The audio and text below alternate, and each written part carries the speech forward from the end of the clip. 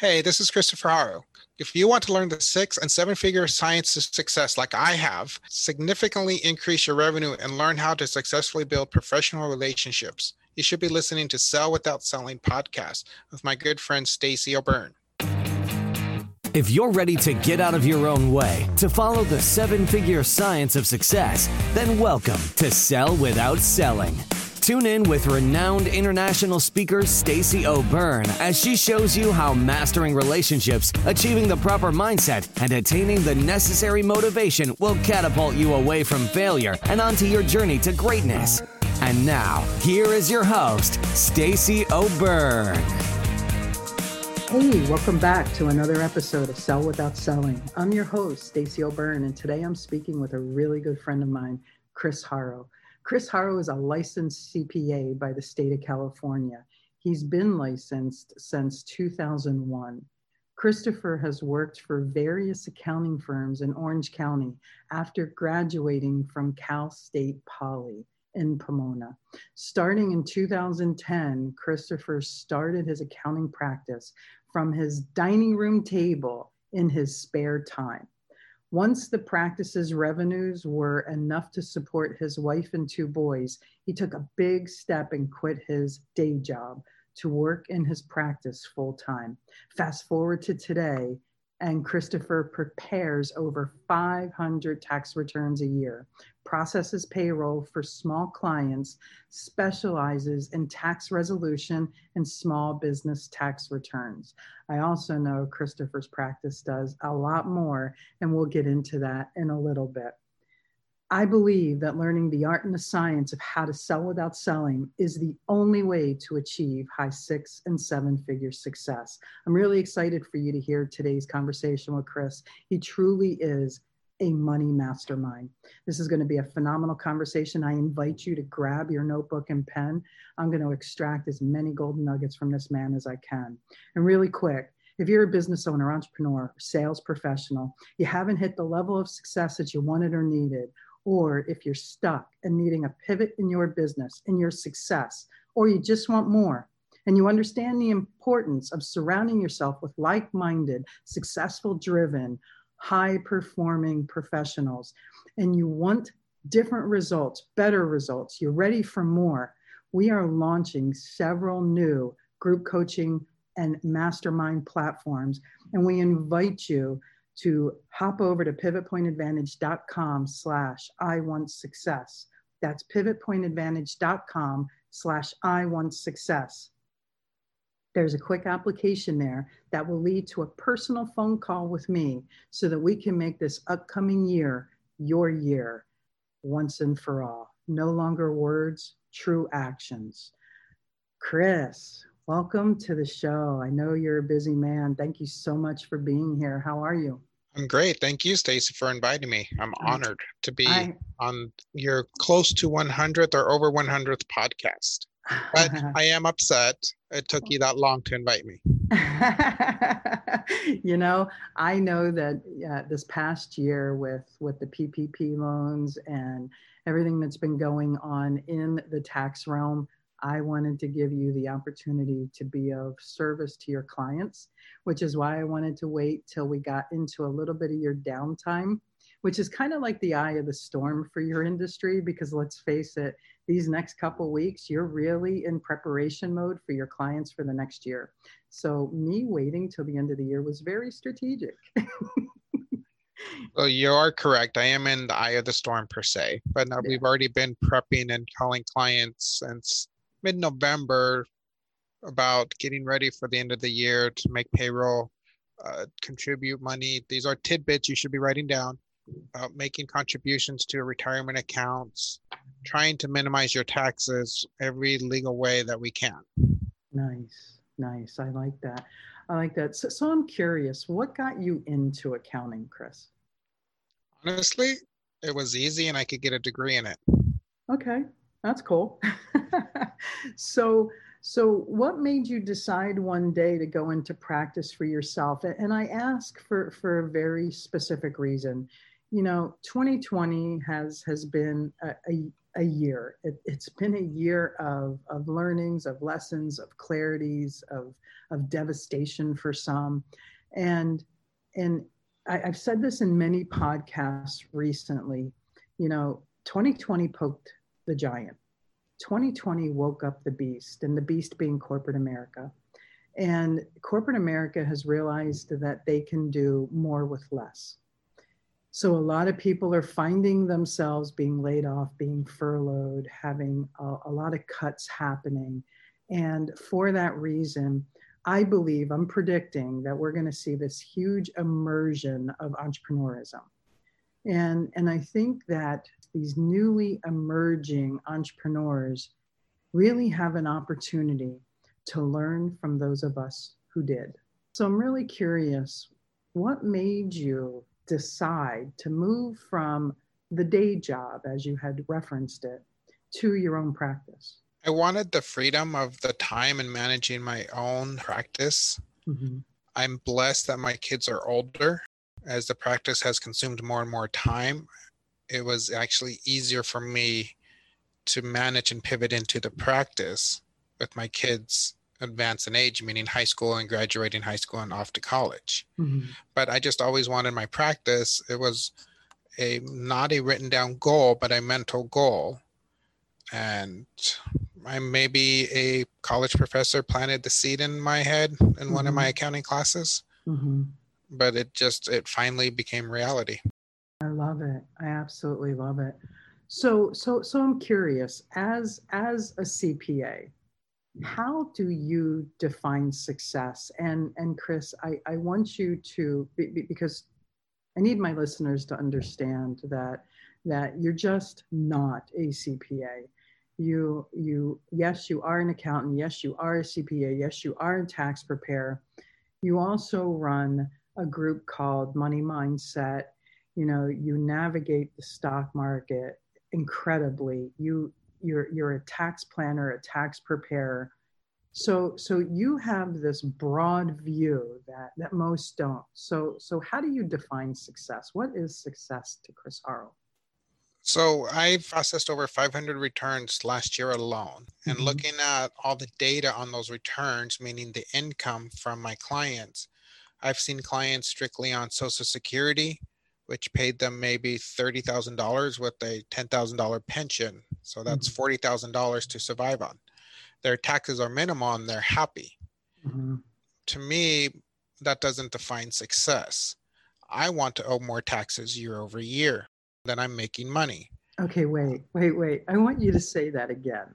I want to pay more to Uncle Sam year over year because that means I had a better year last year. How do you guys feel about that? You have a tax preparer, an accountant advising you to pay more taxes. I want you guys to hear the mindset behind that.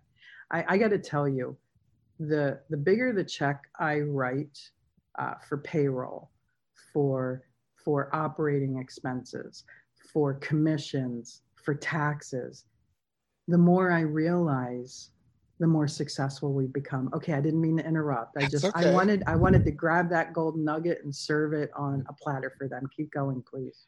So again, I'll see clients making $40,000 paying minimal taxes and they're ecstatic. They might have done well, never spent more than they've made, paid off their house so they could survive. To me, that's not fun. I have a trip planned in the summer to go on safari to Africa. That's going to cost over $10,000.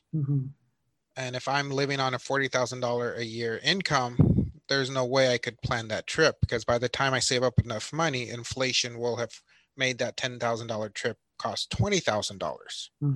So I need to expand my income year over year so I could do the fun things that I like. To answer your question specifically, what type of client do I look at that I think is successful? One who has various income streams from stocks, bonds, rental properties, someone who's making money while they're sleeping, not just trading their time for dollars. I love that. I absolutely love that. So I'm curious. We're talking about the stock market and money. What is it that you think prevents people from diving into areas outside of their knowledge? I'll give you a good example. I bought my first out-of-state rental property, I believe, in 2005. I was scared. Mm-hmm. I didn't Mm-hmm. see the house because I didn't have much money to fly to North Carolina to see the house. Got financing, put the down payment down, signed escrow papers, finished it all remotely from here. I saw pictures of the property. Mm-hmm. And once it was done, it was like, wow, that was easy. I could do this again. And I ended up building a portfolio of 5 rental properties at one time. Okay. I just sold one, my last one actually on Sunday. I signed the contract to sell it. So what is it that you think prevents people? Is it their mindset? Is it their lack of knowledge? Is it not believing in themselves? Is it a culmination of all the above? It's a nasty 4-letter word, fear. Fear of the unknown, fear they're going to lose all their money, fear that, or not necessarily fear, but they heard from a friend who did this and lost money. So now they're intimidated by their friend's lack of education who lost the money, and they don't want to educate themselves, and they won't take the first steps. I think fear paralyzes people. And it's that paralysis that keeps them stagnant, and it keeps them not moving. And I really like that you brought that up. Curious, how did you break through that? I was young and dumb. Okay. How do you break through it today then? Because you can't say you're young and dumb now. I've been successful more often than not, where I built up a nest egg and I take calculated risk. So I look at it as an overall picture, especially when I'm trading in the stock market. If I put $5,000 at risk, one of my criteria is, can I make this $5,000 back in the stock market over 10 months? And if I can, then I'm not scared to put that money at risk. Gotcha. How do you develop the calculation for the calculated risk? Do you gauge everything on what you can perform in the stock market, or do you gauge it other ways?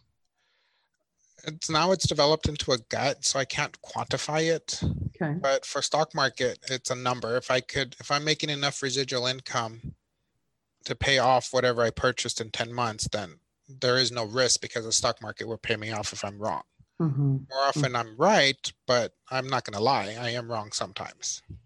So you're talking a lot about the stock market. So let me share with people a little bit about you, and I'd love for you to pipe in as well. You know, Chris has studied how the wealthy leverage money as a resource, and the one thing he learned is they utilize resources like the stock market, and they avoid doing what the common person does in the stock market, and that's what we call timing the market. You can't time the market. The market will run over you every time. He's learned ways that the wealthy utilize the stock market for investing and trading and options and margins and all of that. And it's way too much to get into this podcast. However, his knowledge has learned how to teach people who have small, modest nest eggs to be able to really work the stock market like the wealthy do. Is that fair to say, Chris? Yes, that's correct. But let me give you this quick little story that and I don't know where I picked it up from, but I've always traveled with this story. So the poor person per se will go to a rent-a-center and rent a TV or rent a refrigerator. Middle class will say, I'm smarter than the poor. I'm going to put this on a credit card with no interest for a year and pay it off. And so in 12 months, they got their refrigerator paid off with no interest. Or the middle class will save the money and then buy the fridge cash with no interest, because they're smarter than the poor. Well, the rich will take $10,000 worth of assets, say, I'm going to trade this, generate $1,000 of income to pay for my fridge, pay their fridge, and still have the $10,000 of income to keep trading or keep investing to keep it growing. Nice. So you actually have created a group, and you mastermind with people how to learn how to work with money like the wealthy do. Yes? Correct. Birds of a feather flock together. It's hard to find people who have the same mindset. And with your clients, you also teach them how to do their taxes like the wealthy do. Correct. I look at their taxes to minimize their tax liability as much as I can within the code. I try to see if they're open for learning other criticisms, as I call them, but they're not always open to criticisms. So what's a criticism? Share some with us. So here's a great one. A lot of clients will like to keep their mortgage interest because it's a tax deduction. So assume, for those of you who have a calculator, I'm assuming a 25% tax bracket. So that means for every dollar you pay your bank, and remember, the banks have nice, pretty high-rise buildings that are financed from these loans. So for every dollar you pay the bank, you're really saving a quarter on your taxes, and your 75 cents is going to that pretty high-rise building in New York, in Manhattan, in downtown LA. So pay off your mortgage, put the 75 cents in your pocket, and pay the quarter to taxes. You're actually saving 75 cents and increasing your wealth by paying down your house. But the misconception is, I want that tax deduction, but it's really costing you 75 cents to save a quarter. So how do you recommend people pay that mortgage off? I mean, look at this past year. A lot of Americans took hits, right? The mortgage right now, it depends on your rate and how astute you are. If you're not good at saving your money, then I'm going to tell you, pay down your mortgage. Okay. If you're disciplined and have self-control, then pay down the minimum amount, especially if your interest rate is 2.5%, 3%. Take the extra money you would have put to principal and invest to a simple S&P 500 stock fund, or maybe a mutual fund, which I don't recommend, but for the average person who doesn't have time to trade, that's the best way. Maybe save it up and buy a rental property, but take that principal, because you're going to be able to invest it and make a greater rate of return than, we'll just use 3%, than 3%. If you think putting it in the bank will make a greater rate of return, that's incorrect. The bank is going to pay you 0.75%, and you're paying the mortgage at 3%. So you might as well just pay off your mortgage. Right. But if you can invest the funds that are going to have a return greater than 3%, invest the funds.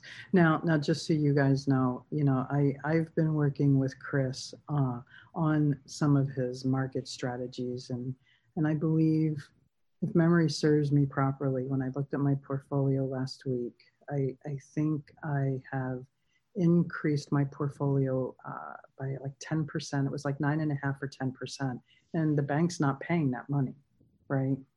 All the strategies that Chris has shared with me has given me an increase, and I have to tell you, I've played small because I'm learning it, and the more he works with me, the bigger it's going to get, and I'm really excited. So I want to ask a Hold question. I gotta share. Yes, sir. So we talked a lot about the stock market, as you've pointed out. I've also invested in real estate. So the property that I sold, I purchased 14 years ago with $10,000 down. I did not have the credit, so I went in with a partner. So I was a 1/3 owner. My partner was 2/3, and he was able to get the mortgage in his name. Fast forward 14 years, and I estimate at closing I'll have $35,000.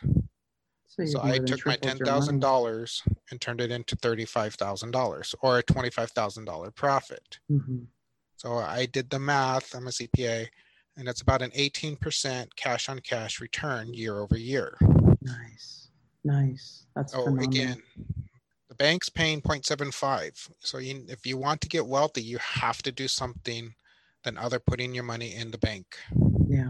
Yeah. So if you don't understand money like a CPA does or a money person does, it's important to align yourself with someone that can see the future, see the past, see the present, and help work on strategies that are going to have your money work for you. Because let's face it, you work hard for it.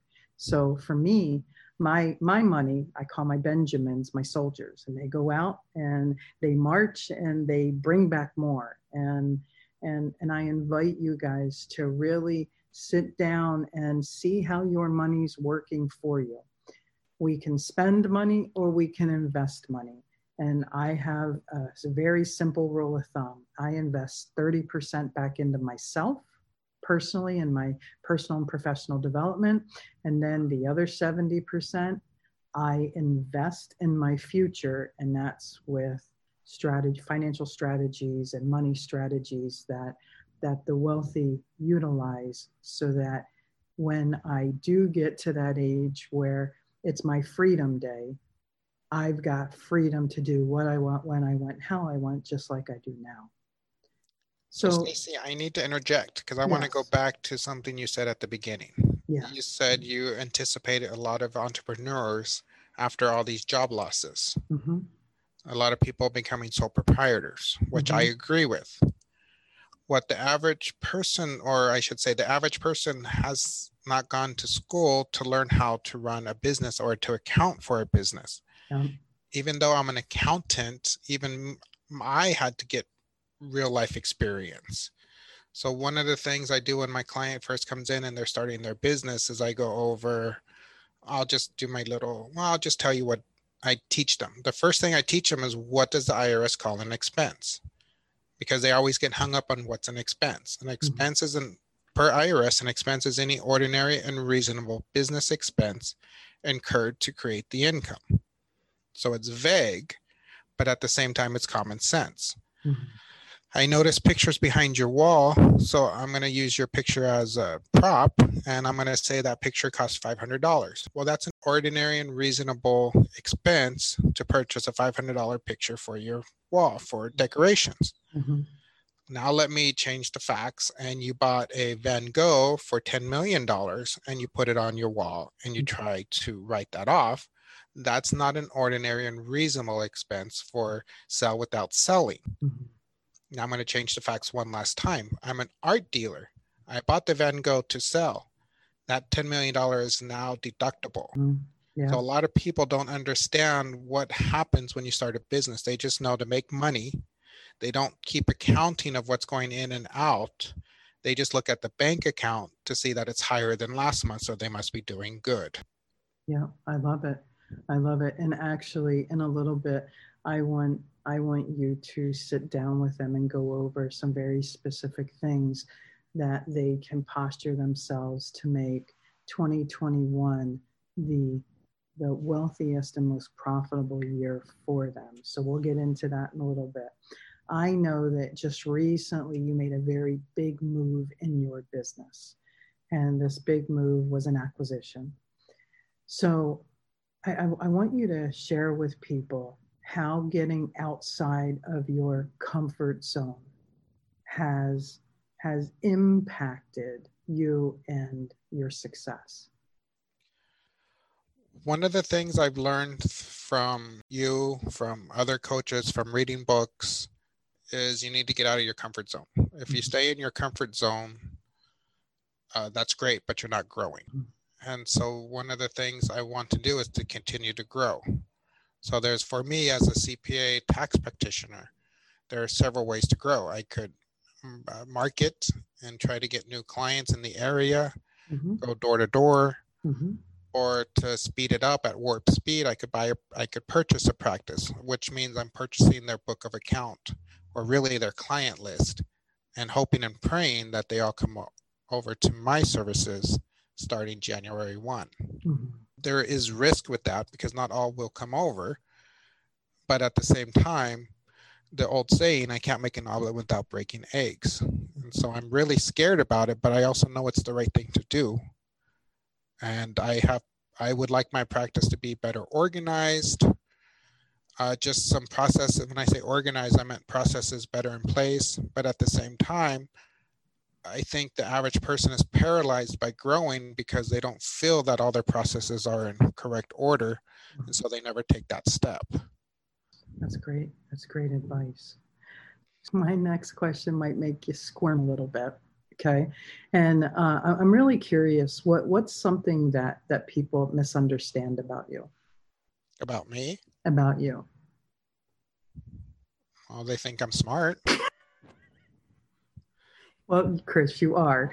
So for me, your industry has a very fixed stereotype, right? And that's usually your people. They're numbers people. They're not really people, or it's all about the numbers. There's fill in the blank. So many stereotypes out there. You actually run your business absolutely through your head because you're a brilliant man, you're phenomenal at numbers, you're a numbers guy. Your heart is in your business. I've had the honor and the privilege of working with Chris for years. And the one thing I know is when you are sitting down with your client, you are so heart-centered with your client that you look for every way to make their dreams their realities and keep them profitable. So that's why I asked that question. I wanted to poke you to see if you realized how heart-centered you were in your business. Nope. Okay. One word answer. Nope. Nope, that one word answer is fine. What's the best advice that you can give to an entrepreneur, a sales professional, and a business owner that hasn't achieved success yet? It's not going to come overnight. I started my practice, as you said, on my kitchen table with a couple of clients, and I increased my marketing expense year over year, and I was blessed on receiving a couple hundred clients from a practitioner who I folded into my practice. And just trying to do quality work at reasonable prices and being accessible to my clients to ask questions. And you have to put in the time. If you're not putting in the time, it's not going to happen. And I'll give you an example. A lot of people will join multi-level marketing clubs, like an Amway is a big one. And you're up there and you're listening to the person speaking on the stage, and they're showing you their Rolex, they're showing you their cars, they're showing you, what's the pink one where they get the pink Cadillac? Mary Kay. There's Mary Kay, they're showing you their pink Cadillac. But what they forget to tell you and educate you on is it's a full-time job, if not even more so. They're working that business for a lot of hours to hit those success rates. And a lot of people think they're just going to start off from the bottom and be getting that pink Cadillac, and they don't want to put in the time because it's actually hard work. So when you say put in the time, when they've got to do the work, Chris, what do you mean by that specifically? Like what kind of time, what kind of work? Because someone can sit in front of Facebook for 10 hours and troll their friends, or, post or read or contribute to groups, and their business probably won't grow. It may, but it probably won't. So what do you mean by do the time and do the work? A wise person once told me, knowledge is not power. Applied knowledge is power. So they could sit in front of their computer listening to YouTube videos all day long, learning about the ins and outs of selling. They could listen to Jim Rohn, Bob Proctor, what's the other one with the Z? I always forget him. Zig Ziglar. Yeah, Zig Ziglar. They could listen to him all the day and learn how to sell. But if they don't apply it and go out and go door knocking because they're scared of, really what it comes down to is they're scared of rejection. They're scared of having their friends think, oh, now you're doing that. They just need to embrace it and apply the knowledge they've learned. And to cheat, honestly, you just go find someone who's successful and copy what they're doing. So in my industry, we call that R&D, rip off and duplicate. And actually, ironically, didn't the IRS add R&D as a new write-off, or it's a huge leverageable? It's always been a write-off. It's just how much you can write off and what they changed. Gotcha. I love the IRS because they keep giving me work by changing the tax code. Yeah, you definitely can't rinse and repeat the returns anymore. And I would venture to guess the 2020s tax returns are probably going to make you guys scratch your head, because I'm sure that they're going to release a bunch of changes. Well, yeah, as we're recording this today on 12/23, 2 days ago, Congress passed a bill that has not been signed into law yet. Mm-hmm. I'm waiting for the president to sign it. We're not going to get into all of that, but my point is I have 7 days left in the year, and now I have to learn a new law that applies to my tax returns for 2020. Yeah. So it makes planning difficult for my clients. Absolutely. You guys get thrown at things. If memory serves me properly, last year you guys didn't even get all the new laws till like January. First week of January. Yeah, it was crazy. So let's talk about taxes. Let's talk about money. And I do want to put a disclaimer out there, and Chris, I want you to add to the disclaimer if necessary. We do have listeners all over the globe, right? So he is licensed in the state of California. Tax planning, tax preparation is tax planning and tax preparation. We highly recommend that you talk to your accountant, your CPA, your tax advisor. I just want Chris to share with you some smart business advice when it comes to tax planning, some smart business advice when it comes to money management, keeping in mind that state and federal laws apply to you, and anything he says he's sharing for what he shares with his clients in the state of California. Is that fair? So correct. The normal legal disclaimer is please contact your professional tax preparer to verify whatever I speak and say applies to you and your position, because I don't know your history. Mm-hmm. With that being said, the first thing I want to talk about is if you're trying to save tax money, meaning lowering your tax liability, the best place is to put into a traditional IRA, your 401k plan, a SEP plan. You're going to get the best return on your tax dollars. So I'll give you an example. I have a client, he put $50,000 into his SEP, but it saved him $23,000 on his tax liability. Wow. So if he didn't put in the $50,000, he would owe $23,000 more. Mm-hmm. So simple math, that $23,000 really went from the IRS and state of California's pocket and went to his pocket. He married it with another $27,000 of his own money, and he has a retirement account for $50,000. Mm-hmm. For those of you home gamers who know, that money will be taxed when he takes it out, but it's also going to grow tax deferred. Mm-hmm. So he gets a $23,000 tax savings today, and that money's growing tax deferred for his retirement. And those are real numbers. Yeah. Not absolutely. to the penny, but they're real numbers. If you own your own business, it's December 23rd. Mm-hmm. If you're going to purchase something, or you know you're going to need to buy something next year, buy it today. Pay your rent for your office space today. Mm-hmm. If you don't have a rent, but you have a mortgage, pay your mortgage today. Mm-hmm. And when I say pay it today, don't mail the check to the bank because they might not receive it for a week.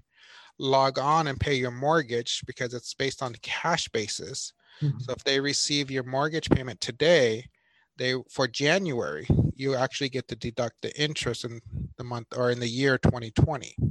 Mm-hmm. So on my small businesses, I tell them any purchases, buy it that you know you're going to buy, purchase it in 2020. For me personally, I am upgrading my server, so I paid for that. It was $5,000. So I paid for that already so I could get my tax deduction this year, even though it's not going to be installed until next year. Mm-hmm. Smart. So there's a lot of different entities out there, and I know that this impacts people in California probably more so than in other states, but federal entities are federal entities. So there's a confusion for people as to whether or not they should be a sole proprietor, an LLC, an LLP, an S Corp, a C Corp. How do you help people figure out what they should be and how they should set up their business? So as I'm not an attorney, I can't give legal advice on what is the Correct. best liability, but for Correct. tax purposes, I actually recommend forming an LLC and being taxed as an S corporation. Okay. With that being said, I don't recommend for you to form an entity until you're making $50,000 net income consistently per year, because you're just wasting your money. But if you want to come pay me to do a tax return for you, I would love to, but save your money until you're consistently hitting $50,000 a year net income. The tax savings don't justify it. Now, again, I'm not an attorney, but if you're worried about liability protection, there might be another reason to form it, but that's not what I'm here to talk about. I'm not an attorney. Exactly. I just know that there are a lot of sole proprietors out there that a few years ago they had been told, wait till you hit the 6-figure mark before you incorporate. But the tax laws changed so dramatically a year or two ago that it dropped at almost halfway to where it's about 50,000-60,000 now, that they really need to consider it because they're getting penalized as a sole proprietor. Correct. So under the Trump tax code, there's something called QBI, which I'm not going to get into. But needless to say, on a business, you're able to deduct 20%. So you're being taxed on 80% of the business income, which is a big tax savings. However, as a sole proprietor, you still get that same tax savings, but there's a bigger tax savings by having an entity. Got it. I know that networking has grown your practice substantially. How did networking end up impacting you, and how did you leverage networking? How did you do it? So when I first started my practice, I went to networking with Team. I'm assuming I could say Team. Sure. With Team. I was naive. It was in Huntington Beach, so it was a little bit of a drive for me, but I was invited by somebody who I knew in the group. The people were very nice in the group. On my first or second day in the group, I actually received a referral for a tax return that brought in revenue of $1,000. It's a weekly lunch meeting, so I calculated how much is it going to cost me in gas, month, and membership fees for a year, and it came out to about $1,000. So I figured I could give this networking thing a shot for a year because I already made that money on my very first day, actually. Wow. And so what that gave me was the patience to sit and be brainwashed, which really what I'm trying to say is to be educated by the teachings of networking and how networking works, and not trying to oversell my products per se, but just to learn to build the relationships. And those have paid off greatly with that networking group. So much so that fast forward years later, you're still getting referrals from that environment. Correct, I am. And I'm still giving referrals to the same people. And that's incredible. So Chris, what do you think, in your opinion, is more important for someone to achieve success? Skill set or mindset, and why? It's a combination of both. So you have to have the skill set. And I'll give you an example. You could be the best painter in the world, but if you don't have the mindset to be an owner and to hire a painting crew and to teach 11 painters to paint just like you, you're just always going to be a painter. Mindset is to teach his crew to paint like him so he could go out and get more business. The thing that a lot of people have a misconception on, and which hinders them from growing, is I don't want to have an employee. I don't want to have to pay them the profits. I make more money if I do all the work myself, if I stay in control. I don't have to worry about if they're sick or not. But they're never going to be able to grow because they just keep trading time for dollars.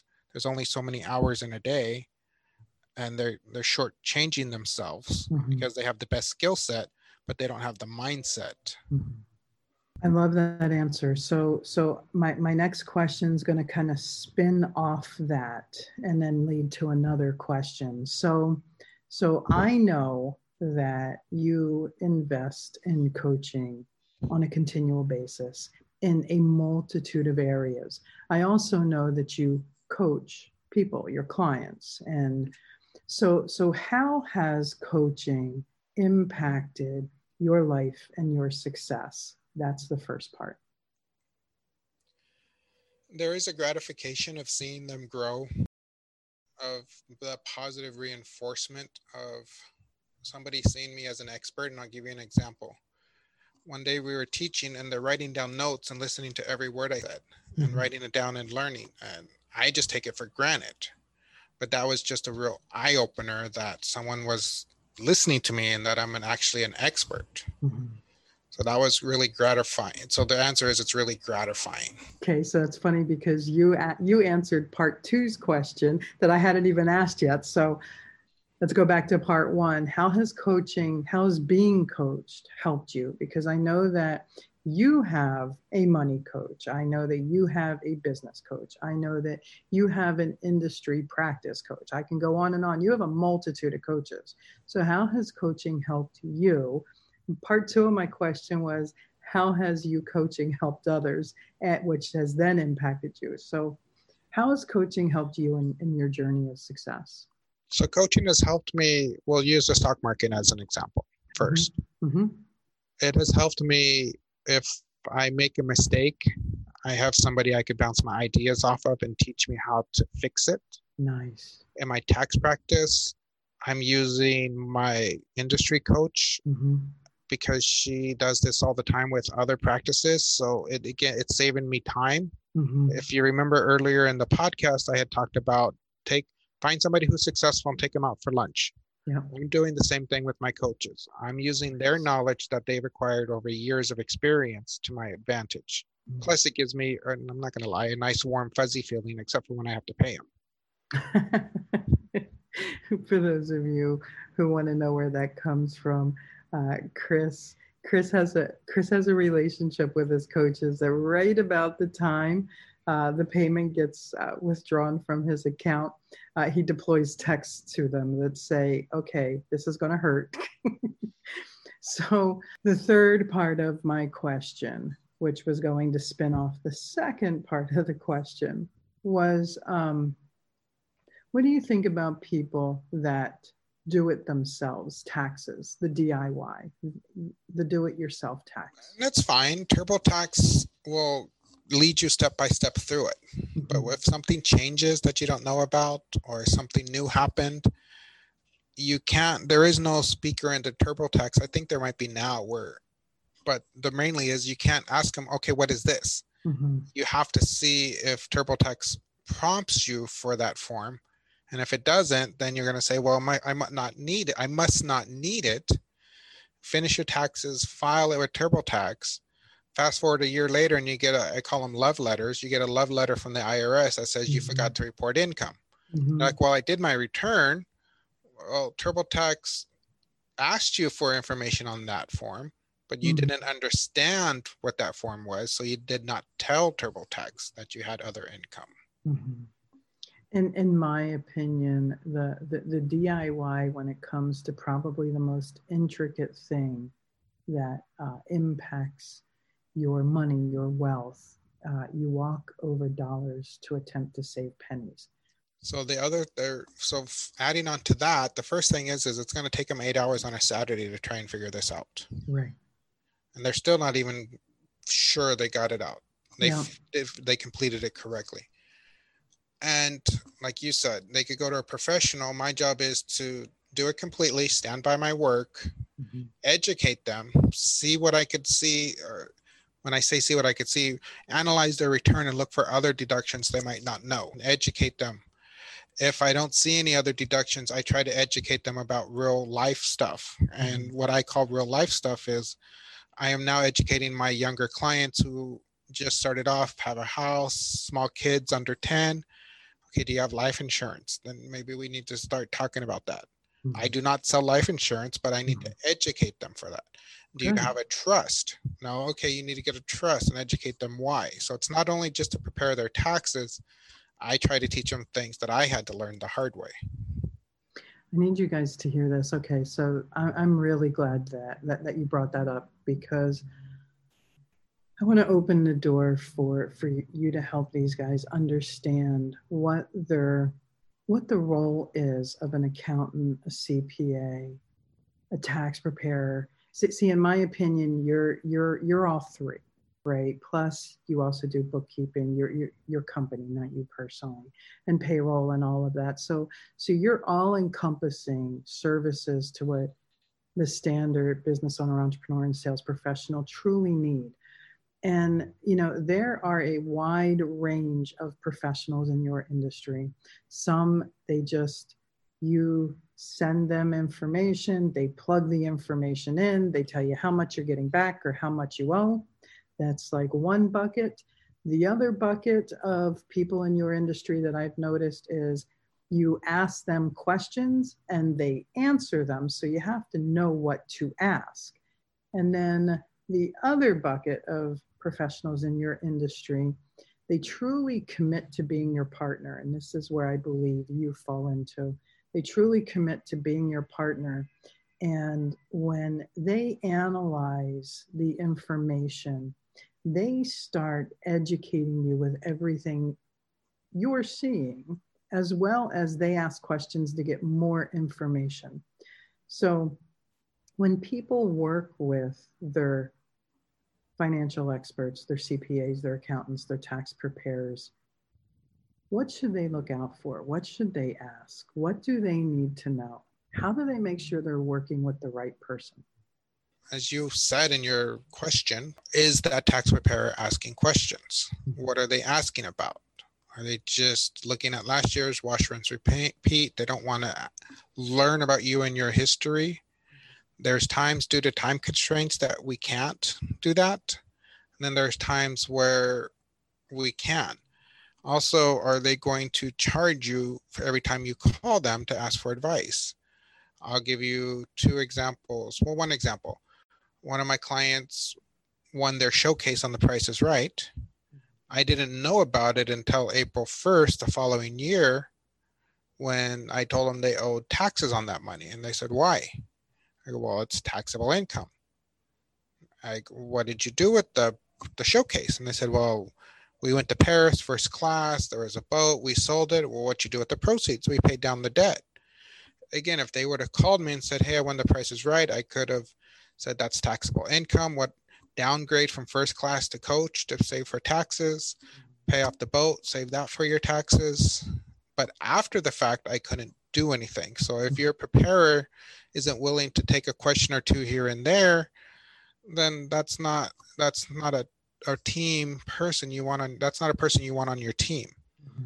Now, the one thing I always specify to my clients, if you're calling me every day, I'm going to start billing you. Right. But if it's once in a blue moon, I'd rather you call me so I could help you than not call me because you're afraid I'm going to send you a bill. Mm-hmm. And in the grand scheme of things, if I did bill you, it's most likely better than not, and then waiting until later because I can't do much after the fact, meaning I can't help you save taxes. Mm-hmm. So you, as our listeners, you want to ask yourself, does my tax preparer rinse and repeat and just take the information that you give them and put it in and then tell you what you owe or what you're getting back? Or do you have to ask very specific questions and only get answers back to those questions? Or do you have someone that works with you that is asking you a lot of questions to help you best position yourself? Like I said, there are three buckets. We fall into one of the three or a culmination of a hybrid where the boundaries get blurred. If you are falling into the bucket with the rinse and repeat, you probably want to look for another tax preparer or advisor. If you're falling into the bucket of where you're asking the questions, you want to make sure that you're hyper educated on what questions to ask because you can miss a lot of opportunities. And then ultimately, the most ideal is the last person, the last bucket, and that's the one that really accepts their responsibility to be your partner in your business. And I don't mean fiscally, I just mean commitment-wise. So I need to interject real quick. Yes, sir. I got to tell you a story. When I first started at my practice, I started with my kitchen table. Yep. I didn't understand mentors and coaches and learning systems. So one of my first clients came in and said, oh yeah, my predecessor, his name is Ken told me to invest in an IRA. And I've done that, and I'm so glad I listened to him, and I have this. That was profound in that I learned that I have power per se in this chair, and I try to use it for the common good by educating you. One of my favorite things is when I get an 18-year-old kid who just started working, I tell them, I'll prepare your tax return for free if you promise me you'll put into your 401k. Or if they're 21, what have you, just finished college, because it's so important for them to understand that. And the average person doesn't have a financial education. They just know, go to school, get a job, work overtime, and save your money in the bank. Understand that. So I've learned that I have this knowledge from researching and reading that I could benefit my clients. I love it. Absolutely love it. So Christopher Haro, you have made it to the signature question of the show. The signature question of the show is, what does selling without selling mean to you? So I'll ask, this is funny, I'll ask an intern or a first year staff, am I in sales? And they always tell me, no, you're not in sales, you just do accounting.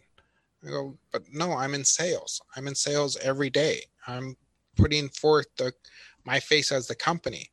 I'm not trying to hard sell like a seminar or convention, but I'm still in sales. If I don't sell anything, then I'm not going to put food on my table. But again, I'm not here to try to gouge you either. I want to give you quality at a reasonable price. So that's, to me, is sell without selling. I'm not here to sell and gouge you and try and say, oh, well, you need this audit protection plan. This is $9.99 per month. And you need for 50 hours of consulting time every year. And here's another $500 bill. No, I just try to do my job and try not at a reasonable rate with quality. There you go. So that's Sell Without Selling by Christopher Haro. So Chris, welcome to the random round. See, I believe that success leaves clues, and I like to extract these little golden nuggets so that our listeners can turn around and insert and integrate some of the stuff that they find that they like, that our expert guests share with them. So my first question in the random round is, what does your morning routine look like?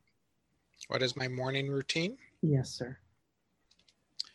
As the majority of my liquid assets are positioned in the stock market, I turn on the stock report and listen to that. And I got to share the story. You would think you would just hear stuff about stocks going back and forth, but I've actually heard Secretary Mnuchin, and I've heard other people talking, House Speaker Nancy Pelosi talking. So it's not just the stocks. It gives you a good feel of what's going on in the economy and everything as a whole. Is there a stock report that you prefer over others? I watch MSNBC. I like Jim Cramer. Okay, awesome. My second and last random round question is, we know that when it comes to accountants, CPAs, tax preparers, you guys have crunch times. Tax season is this 8-week window of where I don't think you guys sleep and you mainline caffeine, and then you get a few months off and then you do it again for all of the late filers, right? Correct. So how do you decompress? How do you recharge so that you can stay sharp and focused? I go on trips. I try to take a trip right after tax season. And then I try to go to Cabo in June, and usually by that one is when I really have decompressed. But due to our lovely pandemic year, none of that happened this year. But I try to go on trips. Yeah. So what did you do this year since you were kind of confined with the whole stay at home, stay safe at home? We sailed to Catalina, rented a sailboat and sailed to Catalina. Had some staycations at a local casino. Okay. Nice. And that was really about it. Chris, it's been amazing talking with you. I really appreciate you coming on the show. Before we head out, what would be the best way for our listeners to get a hold of you?